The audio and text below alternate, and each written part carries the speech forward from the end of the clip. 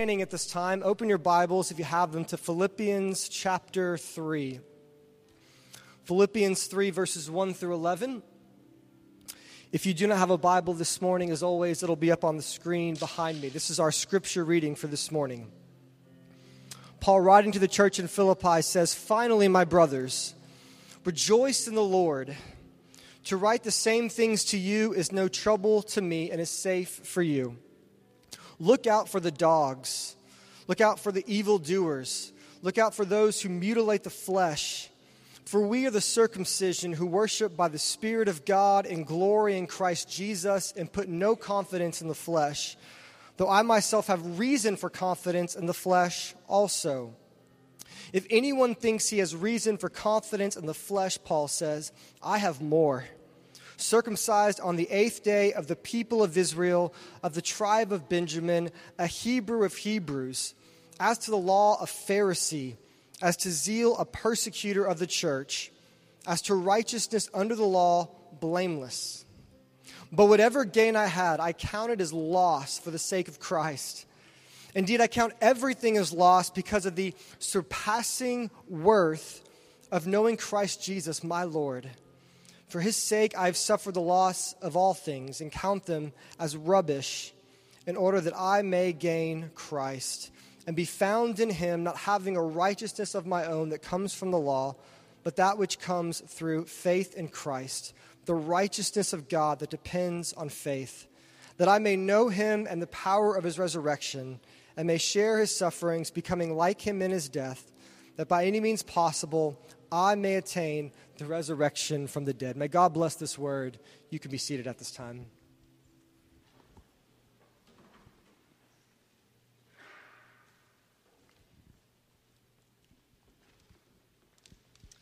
Well, as always, I want to welcome you to White Oak this morning. I've seen many new faces, and so as always, we are so glad that you're here with us. If this is your first time or one of your first few times, we are so glad that you're here.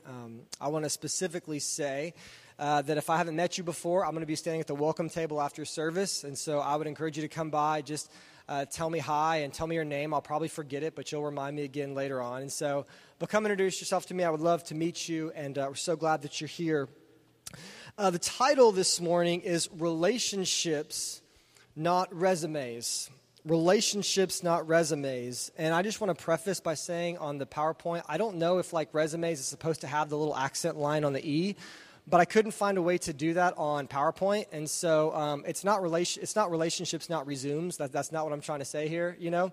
But I actually Googled it, and it's actually, this is acceptable a way to put it as well. So you don't have to put the accent mark, but whatever. But it should be very clear. I'm talking about a resume, like the kind of resume you submit for a job, right? So I want to lay that groundwork. But I think this morning is really important, and I think our text is extremely relevant because what I think Paul is going to talk to us about today and to clarify for us today is what I have experienced in my life, specifically amongst people who are either not Christians or unchurched people. And I grew up with a lot of people in this community that were not Christians. And I think that our text today really talks about what I think, honestly, is the biggest misunderstanding or misconception about what Christianity is amongst most people, right? And so I think there's this massive understanding amongst a lot of people that the whole point of Christianity is about being a good, moral person. Oftentimes when I talk to people who do not go to church, or maybe they're not a Christian, they'll say things like, well, maybe I don't align with the morality of the church, or I'm not really interested in changing my views on things. I already think I'm kind of a good person, so I don't think I need church that much, right? A lot of people think the point of Christianity is just to be a good, moral person. At the core of what a lot of people think, I promise you that's what they think. I have conversations with people all the time, and they're like, yeah, church kind of makes you a little bit better and improves you, gives you a little bit of hope in life, and, you know, helps you to not do all the bad stuff and to do all the good stuff. That's what people think. And so then you'll hear people say things like, well, all religions are the same because they all basically teach the same thing, that we're all trying to be a little bit better people. And anyone who says that, I don't know exactly what they think about everything, but at the very least, anyone who thinks that, at the very least, misunderstands, I believe, what the Bible teaches Christianity is. Following Jesus is a specific thing with a specific core. And at its core, I don't think the whole point is that God wants to make us a little bit better of people. Most people I know who maybe are not Christians, and even a lot of people who would claim to be a Christian, they think that if there is a heaven, and if God is the one that oversees heaven, that they will go there when they die. And their reason for thinking this is because heaven is where the good people go, right? And that God determines who's a good person that gets to spend eternity with him based upon if you did more good things than bad, okay?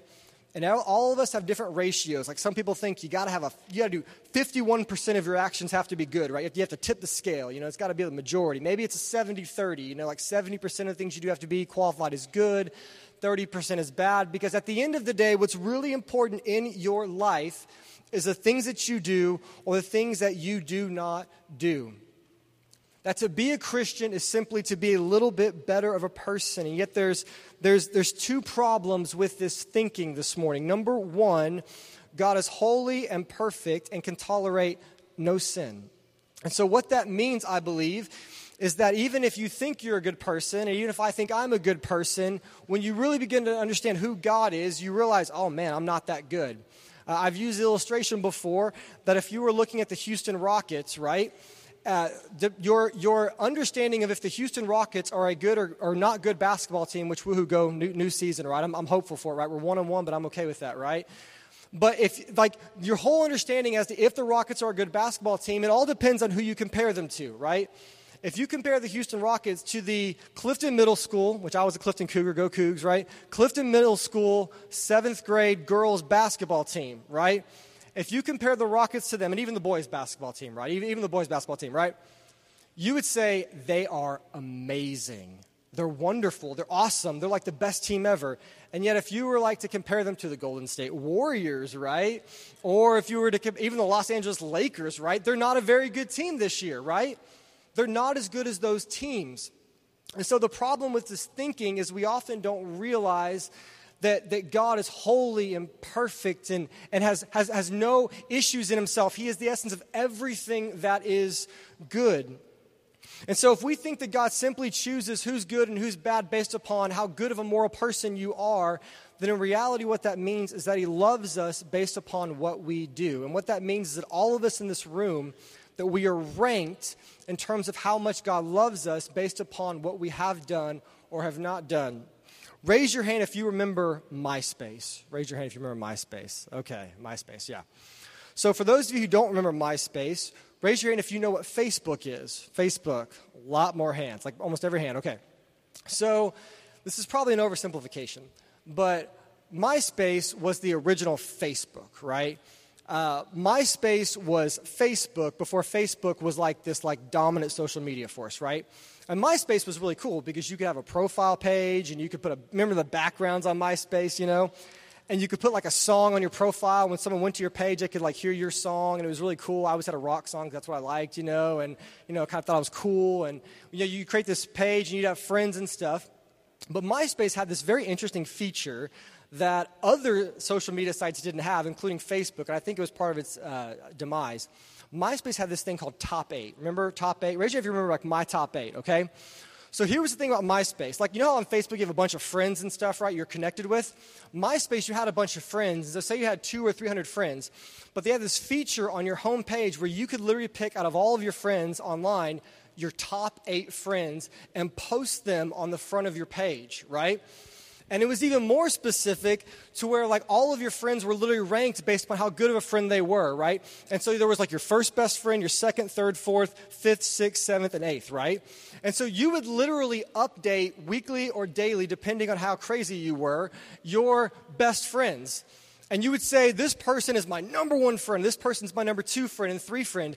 And what it ended up doing, I found out, is it created a bunch of division amongst people because you would be offended if you were like, had them as your 8th best friend and you were their 4th best friend, right? That was embarrassing, right? Or if you had them listed as one of your top 8 friends and you weren't in their top 8 friends. And so what it created was this environment, because I was in middle school at this time, it created this environment of like you would try to be nice to people just so they would put you in their top friends, right? And if they bumped you down on the list, if you lost your ranking a little bit, then you try to be a little bit nicer and cooler and hit them up and invite them over because you're trying to like regain your standing. And then you would be frustrated if someone in their top 8 really didn't like them behind their back and gossiped about them, and you always had their back, but they didn't know that, and so you weren't even on their top friends, and they were number 3, and you're like, this is the worst thing ever. It created division, and like I said, I'm not sure of this, but I think it might have been the demise of MySpace. It created a divisive culture. And if you think that God determines who he's in relationship with and who he loves based upon what you do or do not do, then inevitably what that means is that God loves some of us more than others, God accepts some of us more than others, and that literally in this room, if that were the case, we would be ranked from about 1 to 150, right? And so that means somebody in this room would be the best. I don't know who that would be, right? One of you would be the holiest person and the most loved and accepted by God, because God accepts us based upon our works. And one of you would be the last, right? You're like, my spouse, like they're last place, we had a rough week. And yet most people in our culture of tolerance and acceptance, I don't get it. We say we want a loving God, and yet we look to God and expect him to love us based upon what we do or don't do. And the amazing thing about it is the same thing happened back in Paul's day. Look at our text this morning. Let's look at verse 2 together. I'm going to read verses 2 through 6. I'm going to read this. It might sound kind of confusing, but I'm going to explain it. He says, look out for the dogs, right? By dogs, he means like people he doesn't like, right? He's not talking about look out for rescue dogs. That's not what he's saying, right? Look out for dogs. Look out for evildoers. Look out for those who mutilate the flesh. For we are the circumcision who worship by the Spirit of God in glory in Christ Jesus and put no confidence in the flesh, though I myself have reason for confidence in the flesh also. If anyone else thinks he has reason for confidence in the flesh, I have more. Circumcised on the 8th day, of the people of Israel, of the tribe of Benjamin, a Hebrew of Hebrews, as to the law, a Pharisee, as to zeal, a persecutor of the church, as to righteousness under the law, blameless. So what Paul is saying in this moment is he's writing to a church that he had planted, founded on the gospel of Jesus, that all of us, and this church included, that we are loved by God through the work of Christ. That God accepts all people who place their faith in Jesus, who believe they have right standing with God because of what Christ has done and because they have trusted in that work. So none of us are better than the other, right? And none of us are worse. It just means at the core of it, do we want God or not? Do we want to reconcile the brokenness that our sin has created? And so Paul would plant these churches with the gospel as the focus. And then these people would wander into these churches, and some of them are called Judaizers. And what they were people of the old Jewish religion, of the old Jewish customs.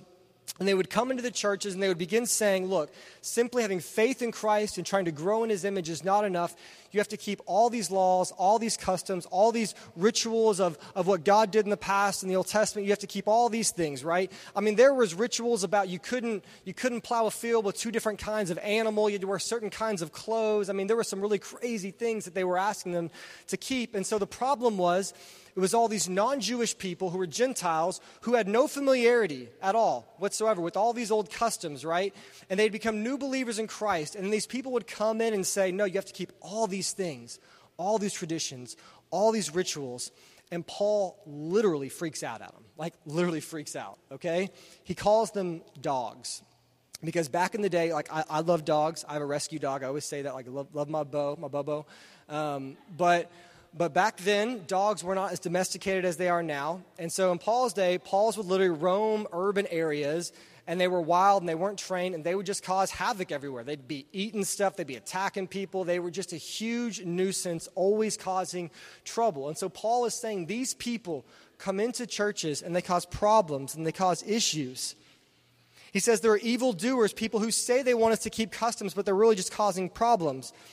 He says, look out for those who mutilate the flesh, and he's talking about circumcision, which I'm not going to go deep into what that is, but for those of you who know what that is, right, in the Old Testament, it was a sign of God's covenant with Abraham. It was an outward sign of what God was doing in them, and they were saying people had to get circumcised and all these kinds of things, and what Paul begins to say is like, look, that's not how this works.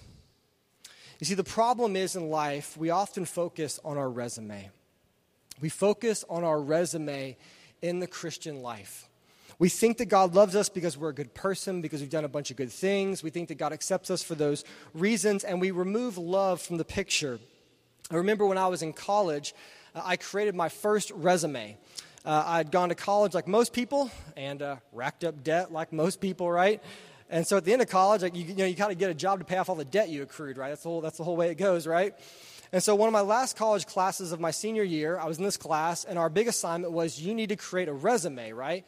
Because you're about to graduate, and you've got to go get a job. And so our teacher paired us up with a different person in the class, and I was really excited because the person she paired me up with to help make my resume was a guy who already had a job. He had a great resume. He was way more accomplished than I was, right? And I was like, this guy's going to help me get a job, right? He's going to do it right, okay? And so the assignment was create your resume, email it to your partner, and they give you feedback back on how to make your resume better. And so I made my resume, which, I said everything all the good stuff that I'd ever done and all the little work experience, because you have no work experience in college, right? You need 5 years of experience to get a job that requires 5 years of experience, but you don't have 5 years of experience, So anyway, I create this resume, and I send it to him, and he emailed me back, and he's like, hey, it's a pretty good resume, but you got this one glaring problem on your resume.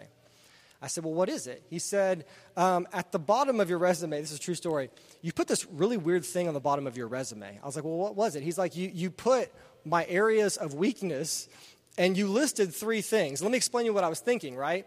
As I was creating my first ever, resume to get a job, as I was finishing my resume, I was like, there's no way someone's going to believe this. This is so I'm saying all these good things I've done, right? There's no way that they're going to think I'm lying. Because you're supposed to, I guess, be honest somewhat and list a few of the things you can grow in, right? And he's like, man, he was like, I get the effort, He's like, but take the areas of improvement off of your resume. And I saw him in class the next day, and I said, hey, so what's the whole point of a resume? Do we just kind of lie about kind of who we are and inflate who we are to look better and stuff? And he's like, man, he goes, it's not lying. He's like, you're just trying to get the job, He's like, you just trying to get the job. And it was funny because if we're honest, on resumes, the whole point of a resume is you write everything down that you've ever done, and you make it about 30% better and more accomplishing than it really was in reality, right? And you don't talk about the time that you wasted all the company time on Facebook, and you don't talk about the time you missed the deadline, right, for the assignment. You don't talk about any of the bad things you have done. You just talk about all the successes that you've had, and we give somebody this resume, and if we're quite honest, it's not really who we are deep down. And I think in our world today, in our lives, the same misconception happens in our walk with the Lord because we do the same thing with good works and holiness. To the world, we portray all of our good deeds, all the good things we've done. On Facebook, you don't post your failures. You don't post all the bad stuff you've done, right? You keep those things secret. And you portray this life amongst the conversations you have, amongst the things that you buy, amongst the things that you say. We craft this image of who we are out in the world. We create this spiritual resume of who we are. And yet here's the problem, and here's why it's not about resumes. Because you can fool a lot of people, but you can't fool God. God knows everything we've ever done at every moment in our life. And I'm like many of you. I struggle. I put off the image. I act a certain way. In a lot of ways, when I was growing up, I followed all the rules. I did a lot of the right things. I didn't get on certain things. Whatever. But I know deep down that there's a lot of things in my life that you would never know about that I struggle with. There are sins and failures in my life, and God knows these things. The same way that your parents and your spouse, they know your real struggles because they know who you are deep down. Imagine that, but infinitely more. God knows us. He knows our failures. He knows our brokenness. I understand that all of us, we are way more jealous of other people than we put off. We struggle with anger way more than we let on. We're way more anxious. We have way more issues than we post on Facebook, than we portray in the world. And God knows all these things, and yet here is the wonder. God still loves you so deeply. God loves you. God created you. God knows everything about you. God knows every weakness, every failure, every problem, every sin. In the light of all of these things, he still sent his son to die on the cross, because ultimately it's not about your resume. It's about a relationship that God wants to have with all of us through Christ. Let's look at verse 7. This is where Paul begins to tell us. So if it's not about being good, if it's not about good works, then what is it about? What's the core of what we believe? Verse 7, Paul says, "But whatever gain I had, I count it as loss for the sake of Christ. Indeed, I count everything as loss because of the surpassing worth of knowing Christ Jesus my Lord. For his sake, I've suffered the loss of all things and count them as rubbish in order that I may gain Christ and be found in him, not having a righteousness of my own that comes from the law, but that which comes through faith in Christ, the righteousness from God that depends on faith, so that I may know him and the power of his resurrection, and may share his sufferings, becoming like him in his death, that by any means possible I may attain the resurrection from the dead." Let me give you the core of what we believe. Let me give you the core of what makes Christianity so wonderful. And it is ultimately the gospel. And the gospel in this moment for our conversation today is the gospel, or the good news, is that we can receive the perfect resume of Christ through a faith relationship with God. In the end, the question isn't what kind of a person are you. In the end, the question is for all of us, do you want to know God? Do you want to be in a relationship with God? See, so often we lose people when we have conversations about Jesus because we kind of give off this aura of like, so do you want to be a better person? Are you interested in kind of conforming your morality to this other standard that you're not familiar with? When in reality, the core of the question that we should be asking people, the first question is, do you want to know God? Do you want to know God? Because then Christ is the way that we do know God. The gospel is the way that we build our relationship with God. See, here's the reality. We do not deserve it, but that no longer matters in the gospel because we are loved. You are loved by God, and it's amazing because here's the thing. We've already talked about how God knows you, and now God wants you to know who he is. God invites us into a relationship. God invites us to know what he's like. God invites us to let the sins be washed away from our body and to live a holy existence learning about him and growing with him and spending eternity with him. John Piper asks a really, I think, challenging question. I was listening to this podcast last week, and he said, he's a well-known pastor, and he said, if you could go to heaven and it had everything you ever wanted, you had the perfect mansion, and it was the perfect atmosphere, it was the most beautiful place with the most beautiful weather 24/7, you had all the maybe perfect food, it was everything you could ever want. If you could go to heaven and have all of those things, and yet Jesus was not there, would you still want to go? And if you're like me, that's kind of convicting. But it shows how so often what we make it about is the stuff and not the God that we have the opportunity to know. You see, our sin broke our relationship with God. We were created by God in the beginning to have a perfect existence with him, loving him, glorifying him, being happy in his holiness, living in his presence. And we get so distracted in life and we get so busy with all of these different things, all these things that really don't matter in the end, and piling up these resumes of good works. And yet the question is, do you know who God is? Jonathan Edwards, who's considered to be probably like the most famous theologian that America has ever produced, he said the part of Jesus most people miss is his beauty.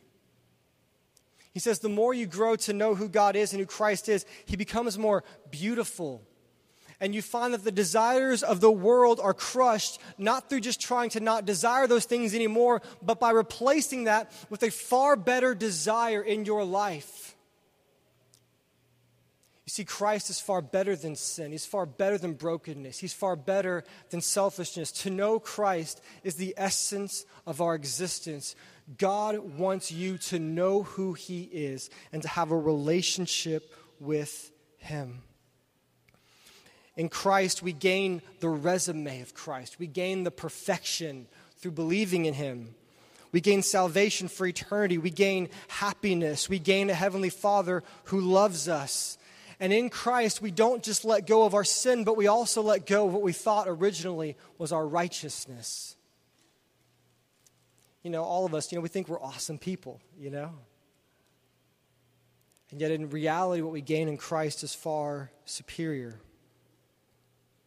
The gospel is what makes Christianity different. The good news of Jesus, that simply through trusting in him and growing with him, we become right with God, is our spiritual oxygen. It is our hope every single day when we wake up. Even discipleship and trying to imitate the teachings of Jesus mean absolutely nothing if you don't know who God is. And so, White Oak, I ask you this morning, so maybe, you tried to follow God, but do you love him? Do you desire him? Do you want to know him?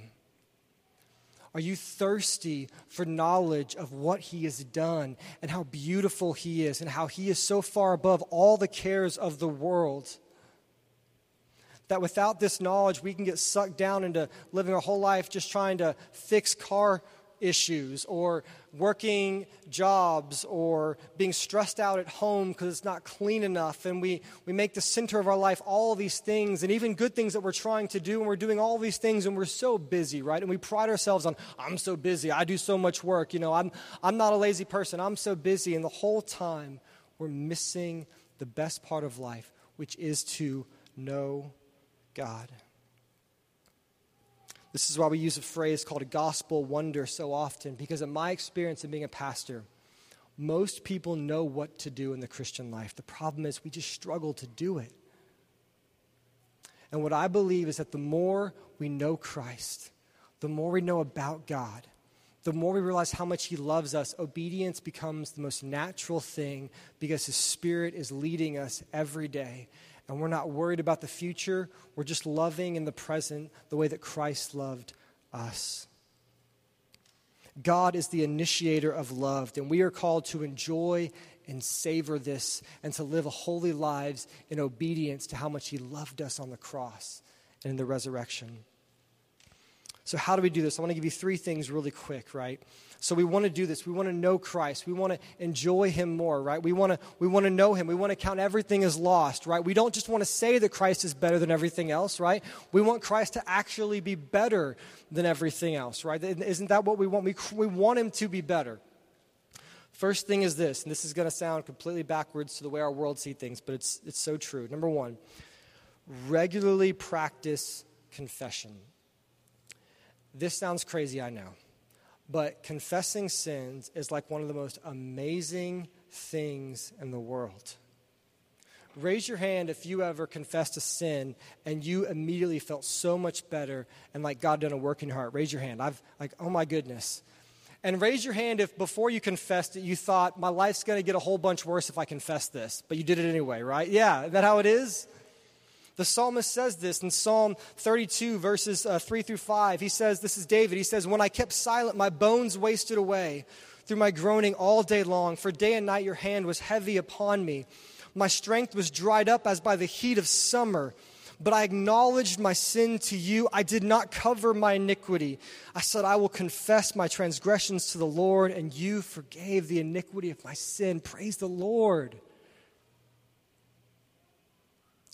Confessing sin is walking in the light. It's saying, yeah, I need the gospel. I'm done with the front, right? I'm done with acting like I'm perfect. I'm done acting like I have it all together, like I know everything. I'm not the person I portray on Instagram, as they say. It's like I'm not that cool. My life isn't that fun and amazing. I got issues. I got problems.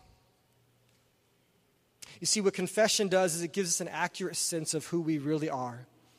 You will desire God more when you give up the illusion that you don't have sin in your life. You will love him. You will cherish him. You will savor this. The more we create our hunger, the more we enjoy what quenches our hunger. Confession does this. You can confess your sins to God, But I think it's very powerful to actually confess your sins to another human being. It's scary. It's dangerous. But it's an invitation to walk in the light. Lay your burdens down, church. Lay your failures down. Experience the peace of God in your hearts. The gospel means it's okay to confess your sins. You don't have to hide anything, because when you get to heaven, God's not going to be like, man, I was going along, but then I found out you did a bunch of bad stuff. It's not going to be like that. When you confess, you find healing. And when we hold back, like David says, our bones waste away and we experience pain. Confess your sins to somebody. Begin to grow in Christ. Number 2, focus more on building your relationship with God than on building your resume of good works. I take this from Philippians 3, verse 8. Indeed, I count everything as lost because of the surpassing worth of knowing Christ Jesus my Lord. For his sake, I have suffered the loss of all things and count them as rubbish in order that I may gain Christ. The verb used in the word knowing right there, because of the surpassing worth of knowing Christ. There's 2 different words, John MacArthur says, that could have been used right there. And the Greek word that was used, that is knowing, is the way more relational and personal form of that word. And so what Paul is saying here is like a personal, relational knowing of who God is. And here's the problem, like I referenced earlier. We're trying to be obedient, and we have no relationship with God. We don't know him. We forget that it's not about your resume, it's about your relationship. Let me give you just a few of the many images in the Bible of a biblical relationship. The greatest commandment Jesus said was to what? Was to love God. Was to love, love God. Jesus' invitation to his followers was follow me. They literally walked with him. It says Christ is the friend of sinners. Several times in the Old Testament, God says to Israel, I will be their God, and they will be my people. God wants us to be his people in relationship with him, knowing him. Christ taught us to think of God, this is the craziest one to me, as a father. Christ taught us to think of God he didn't say pray as a majestic deity. He could have said that, right? He didn't say as the one who is so far above us. He didn't say that, right? He said pray to him as a father. A father is the most probably relational way Christ could have ever explained God to us. And Christ refers to us as the church, as sons and daughters adopted by a loving Father. You see, in a relationship with God, what you find is God is so beautiful. And he's so loving and he's so forgiving. And what the world says about him isn't true because you've experienced differently. The only people who think that are people who have never experienced him in those quiet moments of prayer. The only people who don't know are the people who have not tasted. Do not listen to the people who know nothing about God. Listen to someone who has experienced God if you want to grow. It's about your relationship. It's about knowing him and about good works that flow out of a wonder of what he has done for you. And we build this relationship like any relationship through time, through obedience, and through listening to him. And the third thing is this. How do we do this? Focus to prioritize your relationship with Christ above everything else. I had this moment a couple weeks ago, and I decided I was on this big I want to grow and get better kick and all this kind of stuff. So I came up with this. You can ask my wife. This is true. I don't make this stuff up, right? I talk about all my stupid ideas, And I had this idea, and my idea was I'm going to make a list of all the things I want to grow in, and I'm going to read 2 books on every one of those topics, right? So I'm going to compile a list, and I'm going to research on Amazon a couple books on each topic, and by the end of the year, I want to have read 2 books on each thing that I want to grow in, right? And I was assuming that maybe on my list there'd be 3 or 4 things that I felt like I'm called that I have to do. I have to grow in and be good. I thought maybe it's going to be 3 or 4 things, so I'm going to read about 6 or 8 books. Made a list. It was 19 things, okay? It was 19 things, okay? And so I'm like making this list, like, well, I want to be a good Christ follower. I want a good devotional life. And so I got to read a couple books about that. And I want to be a good husband. I mean, because, what's more important than that? Like, my wife needs me to love her. And I want to be a good dad because I love my daughter. I want to be a good friend and good church member, good American citizen. I want to be up to date on politics. And I want to be a healthy person, right? Because I want to take care of my body. I want to be smart and sharp. I want to be informed, academic. I want to be organized and efficient. I want to be benevolent and loving and caring for those in need. I want to have a house that's in order and efficient so I'm not stressed out all the time. I want to grow in theology. I want to grow in this and that and this and that. I made this list and it was 19 things long. And I said, there is no way I'm reading 38 books. I can't do that, right? And so I began to ask myself the question that I think everyone in life asks. I got to get to the core. I got to get to the center. I spend time getting better at random stuff, right? What's the core? What's the essence? What's the one thing? What is the thing that changes all things? And I came to the point, I was like, it's Jesus. Just know Christ. Know Him. Know what He's done for you. Know what His call on His life is, or on your life is for you. To know Christ is the thing that changes all things. Here's the reality. You walk in here feeling tired and burdened and can't do it all and you need hope and you need this and you got all these issues. Here's the reality. Christ is the thing that changes all things. Christ helps marriages. Christ helps you parent. Christ helps you be a good employee. Christ helps you love people. Christ helps you care for people. Christ does all these things. If you spend your whole life trying to get all these different areas of your life in order, you will not only fail, but you'll be tired and you won't accomplish your goal. But if you know Christ, Paul says, you have everything. I count everything as rubbish that I may know Him because I'm not justified by my resume. I am justified because I have a loving, personal relationship with the God who loves me. So here's the charge. Don't let the busyness in your life and all the random stuff you're doing get in the way of the thing that changes all things. Prioritize your relationship with Christ above everything else. Maybe this is why Jesus said in Matthew 6, verse 33, but seek first the kingdom of God and His righteousness, and all these things will be added unto you. As we close, I was having a conversation with a friend of mine this week, and he asked me like a really kind of interesting question that kind of got me thinking. I love people that ask good questions, kind of gets you into like the right frame of mind. And he was like, I wonder what it would be like if you could like email God. And like he would like literally respond via email, right? Because if you're like me, I email 24/7. I email a lot of you. That's how I do a lot of my work. My email basically is my to-do list of all the things I have to do, all the things I have to process. And he said, I wonder what it would be like if we could email God. And I wonder what it would be like if I could email Him. And I wonder what I would ask Him. And I wonder what my life would say if my life were to be emailed to God. Like based upon the way that I live my life and the things that I say and the things that I often do, I wonder what it would say. And if that were the case, here's what I think oftentimes we would email God. We would email Him after a long week, and we would attach a document to that email. And on that document, for many of us, it would have our resume. And on that resume, it would be like, here's all the things I did, God. Here's all the successes. Here's all the people that I loved, and here's all my good deeds and all this. And God, I made these mistakes over here.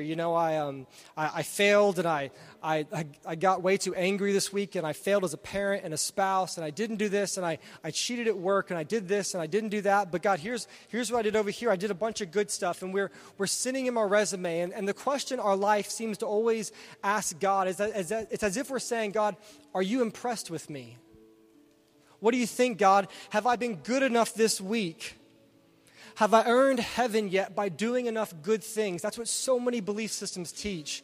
That we're asking, am I good enough? Have I done enough? Do you like all my hard work? Are you impressed?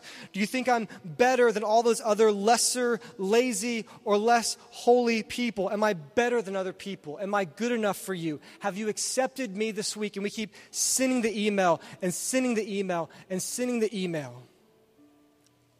And what I think God responds with, I think the life of Jesus in sending his son into the world, is as we email him our resume and we shoot it his way and we ask him, what do you think? He responds back by saying, do you want to know who I am?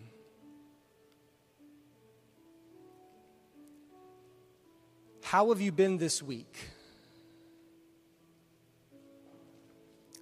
Would you like to hang out tomorrow? I've got some stuff I'd love to tell you. I think you'll like it. God, am I good enough? Am I good enough? Have I done enough? Have I done enough? And God's like, do you want to get to know me and my glory? God says he wants to know us. Paul says, I just want to know Christ. And everything else falls in place. I just have to know him in his surpassing worth. It says, for God so loved the world that he gave his only son, that whoever believes in him should not perish but have eternal life. For God did not send his son into the world to condemn the world, but in order that the world might be saved through him. God loves this world. God loves you. And this week, what God wants from you, above everything else, the core of what we're doing here, is he wants you to know him and to behold his glory and his love for you in the image of Christ. Let's pray.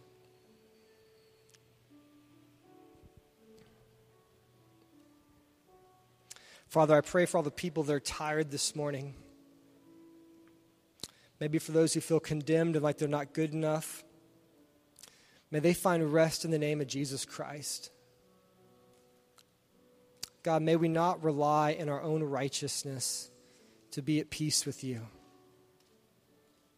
May we be at peace because of the cross and the resurrection. May we proclaim it is finished, that we are made new, that we are eternally secure, and that we have every confidence that on the day of judgment when we stand before you, that though we will give an account for everything that we've done, may we rejoice in the fact that your scripture teaches it's not our works, but the works of Christ. God, no matter how many times we sin and fail, if we call upon your name, if we know Christ, we have found the one thing that changes everything else in the present and in eternity. We thank you for this truth. We find rest in this truth this morning. We pray all these things in the name of the Father and the Son and the Holy Spirit. Amen.